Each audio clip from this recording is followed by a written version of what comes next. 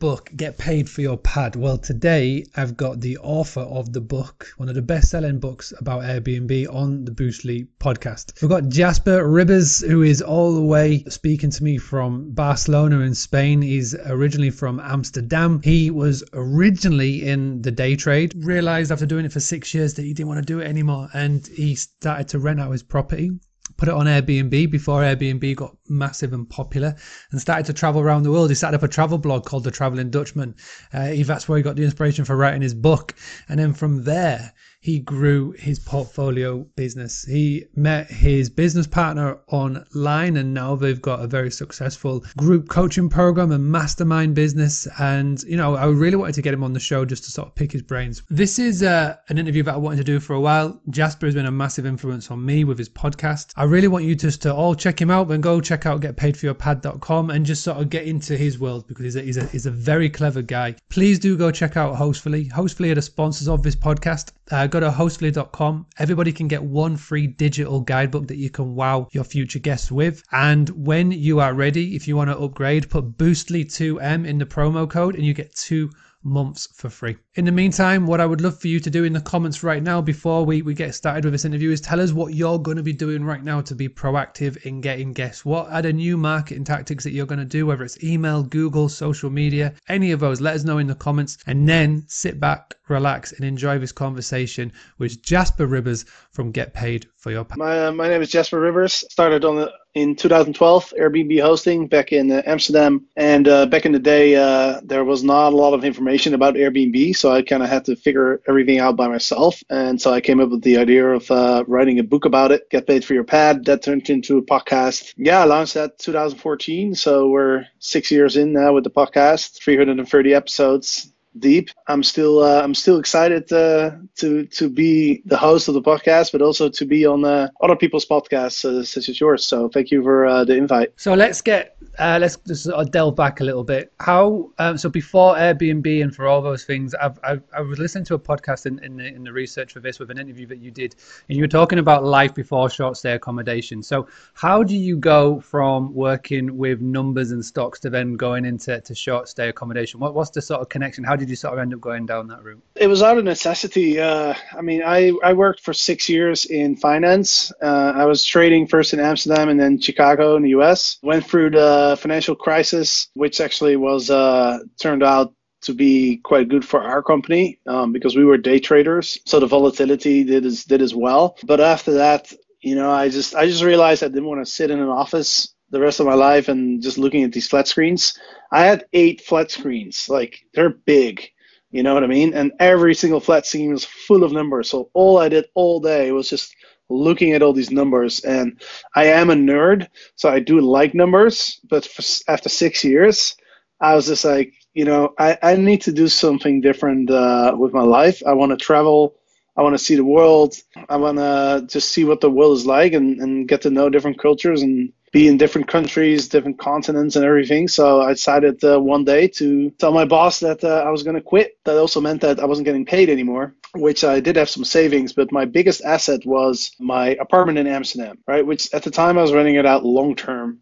But I didn't like that because I wanted to be able to stay in my own place when I was back in Amsterdam. Plus, it's really, when you have a long-term renter, and I had several, you kind of lose control over your property in a way, at least in Holland, because it's very hard to get people out if you ever want control back over your home. Yeah, I bumped into Airbnb. I think it was back in 2011. I stayed at an Airbnb as a guest. And I thought, hey, what if I put my place on Airbnb?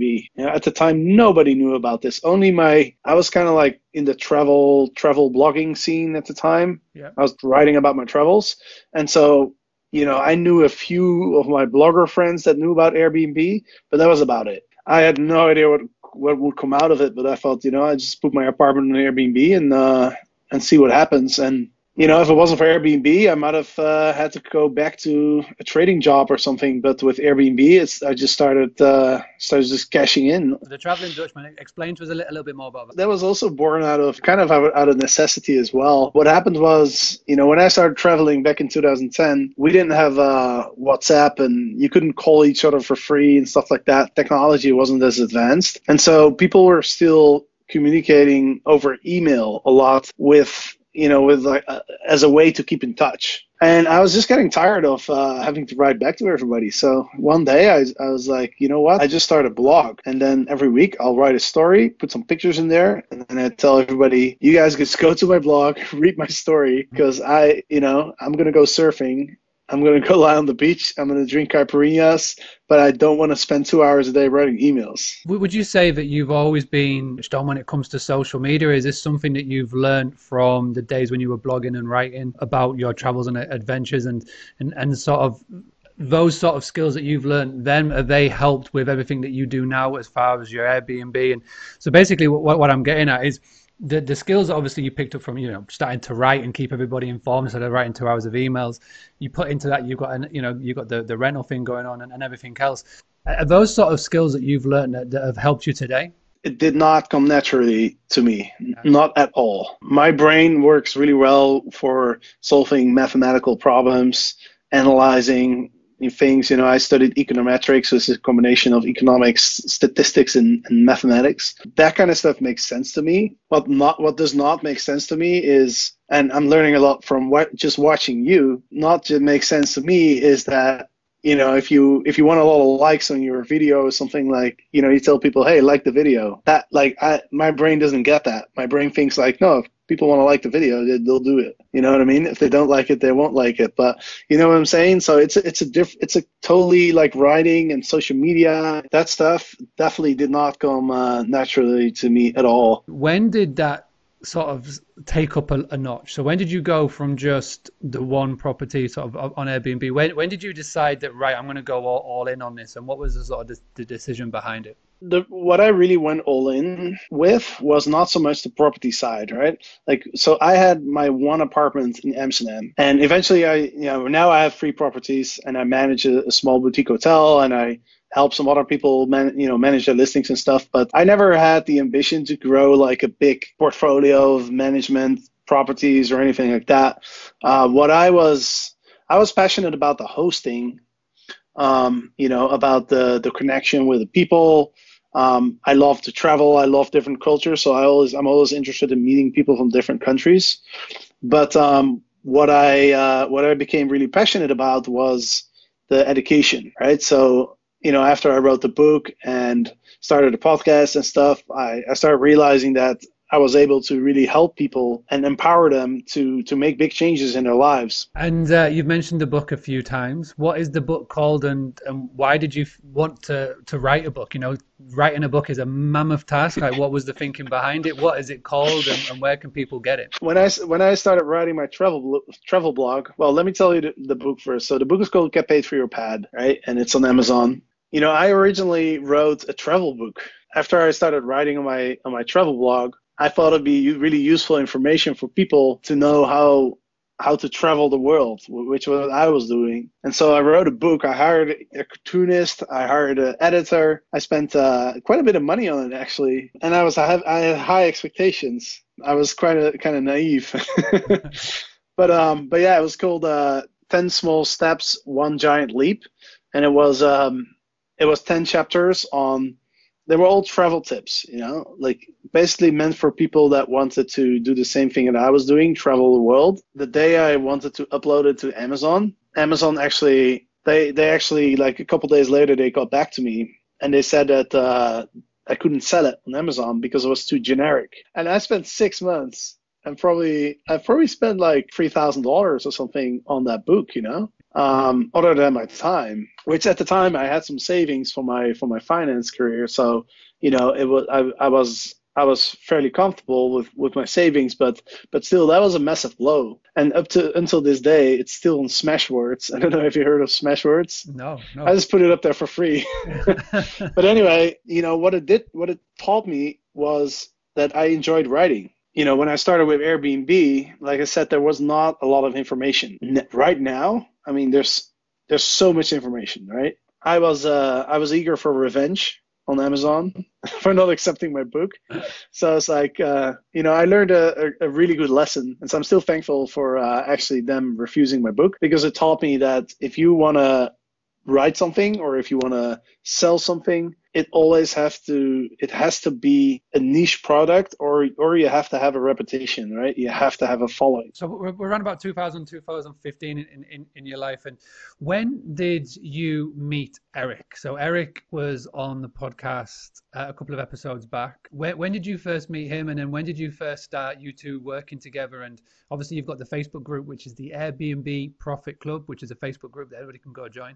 So where did you first meet and when did you start working together? So we actually started working together before we met. So Eric used to do a summit, which was called the Airbnb Mastery Summit. And we might do one this year, actually, but we'll just drop the word Airbnb. I spoke on this summit and we started talking. And, I just recognized that him and I had a very complementary skills. He's very good at thinking high level. He's very good at being organized and finding a structure or a system around things, where I'm kind of the opposite. I just want to do stuff and create stuff. I don't really want to think about a system on how to do it. But yeah, we just both kind of realized we had complementary skills, but the one thing that we had in common, I think, was our mindset. We're both very into the same stuff, like Tony Robbins, self-improvement, growing as a person, expanding your mindset, improving your mindset. So we're both really growth oriented. So obviously, like I say, you've been doing this for a while. The podcast has been around for a long time. You've had the book out since 2014, and you've seen people that you've helped and coached go from one property to all these 50 properties. And there'll be people watching, whether it's live or people tuning in on the replay, and they might be like right at the very start. And what I would love to hear from you, and I think this is a real good advice to pass to everybody, is when you see people getting started in short-term renting, short-term accommodation, what is the one main mistake that you have seen new hosts make when they get started? I think they don't realize what it entails. What a lot of people do is they just create a listing. They put some pictures up, they take them with their smartphone, put some pictures up, a couple paragraphs of a description, and then they sit back. And then they are like, why am I not getting bookings? What would be one of the first sort of comeback questions that you would normally give back to your students, to people that are part of your program? Look at the customer journey on Airbnb or whatever platform you're on. You got to understand the customer journey. I always say, if you haven't been an Airbnb guest yet, if you haven't stayed at an Airbnb, that's the first thing you got to do, because you got to understand your customer, right? And the best way to understand your customer is to be the customer. You gotta understand what do people look at when they look at a listing, right? So start with yourself. What do you look at when you look at a listing, right? You've obviously been down in Colombia, you were in San Diego, you're now back in Spain where you live. So you've been doing a lot of traveling when a lot of the world has been on lockdown. Can you just sort of describe that journey from San Diego to Holland and then to Spain? Because I was following on Instagram. It looked pretty crazy. It looked like from a movie set. Can you just sort of describe to everybody what international travel is like in the midst of I mean, my year has been crazy in terms of traveling, because I celebrated New Year in the French Alps skiing with my family. Then I flew to Barcelona. Then one of my buddies, his mom died, unfortunately, and I ended up going to Dallas to support him. So I was in Dallas, and then I had my Legends event in Cartagena in Colombia. So then I went to Colombia. I stayed at my own place. I have an apartment in Colombia. I stayed there for about a week, and then I came to San Diego to work with Eric on our courses and our groups, and everything seemed perfect. But yeah, everything fell apart. I stayed in San Diego until early April. The immigration officer, he didn't renew my stamp when I flew into San Diego, which meant that when I first entered the U.S. going to Dallas to see my friend, that was beginning of January. So that meant, you get 3 months, right? As a non-American, you get 3 months. But because I don't know exactly why, but the immigration officer, when I came to San Diego, he just looked at my passport. He said, "Oh, you already got a stamp from January. You don't need a new stamp." So I was like, well, that means I'm not going to be able to stay for very long then. So I had to leave because, you don't want to overstay in the U.S. They give you a lot of trouble. So I had to get away. My flight was canceled, but I contacted KLM, and they That's the airline that I flew with. They had another flight for me. So I had the weirdest journey in my life. I took a train from San Diego to Los Angeles, wearing one of those mouthpieces. What you call them? Face masks. Hardly anybody on the train. No one on the street. Los Angeles. Took a taxi to a hotel, the Hyatt Airport Hotel. No traffic. No traffic in LA. I've never seen that before. The hotel was completely empty. I was surprised I could still get a room there. Literally, when you're half a mile away, it could still take an hour because it's so jammed up usually. Like TSA, security check, nobody there. And then at the gate, there's hardly anybody. They're handing out face masks. I had to wear a face mask on the plane the entire time, which became really annoying after a couple hours. Yeah. Plane was almost empty. I mean, to be honest with you, it was quite a relaxing flight, because I had the whole aisle to myself, the free seats to myself. But yeah, we had a very strange experience.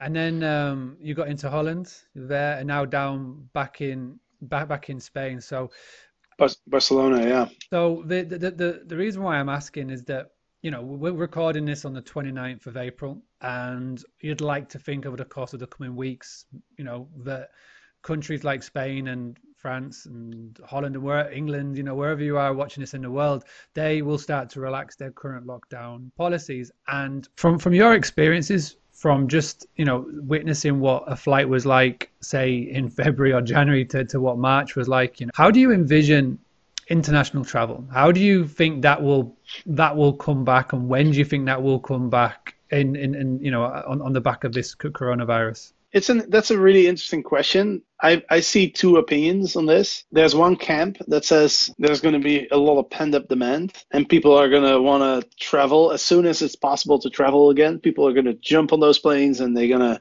go on all those trips that they couldn't go on. And then there's another camp that says people aren't going to do that, because people are still, even though the restrictions are going to ease, people are going to still be worried about the virus and about just being in crowded spaces and stuff like that.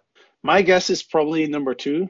I think this whole crisis is going to have a long-term impact on the human psyche. I think people are going to avoid crowded spaces for a while. I don't expect that as soon as you are allowed to travel, that everyone's just instantly going to jump on a plane. I think it's going to take a while. So it's going to be the host to watch, and we're really now before we wrap up and we're going to the quick fire questions. The host that I want to talk to for this last segment are those hosts around the world that rely on people flying in to their country or to their city or to their town. So say that there's a host, and it's like a scenario-based question, I guess. There's a host who relies on, 70% of their guests are international, people flying in. What advice would you give to that person on what they should be looking to do to sort of fill their rental or fill their guest house or fill their hotel? What should they be looking to do? Should they be looking to pivot, or should they be looking at doing other little things?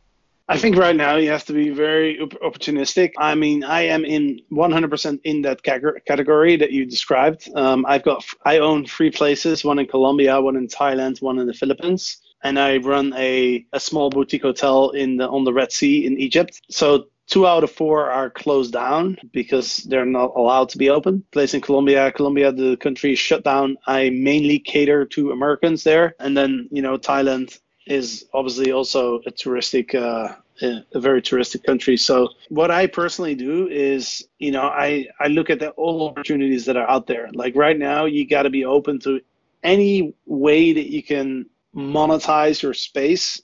You got to jump on it. You're no longer catering to international vacationers, right? You have to cater to anybody who's looking for a space to use, whether that's for a staycation, like you mentioned, quarantine themselves. We can't just be lazy anymore. We can't just put our property on one platform and just think, right, they're going to bring me all the bookings. You're going to have to do things that you're not used to. You're going to have to, go onto Facebook. You're going to have to, utilize other marketing channels, and if you want to, get started straight away, there's a free guide on Boostly. Everybody knows where it is. It's boostly.co.uk. Put in your email and you get that guide that shows you what you need to be doing.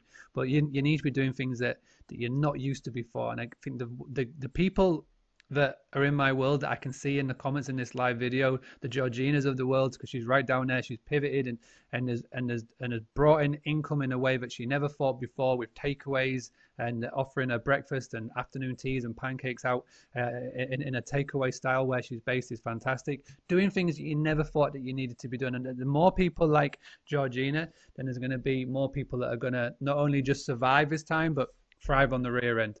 Buddy, I appreciate you doing that.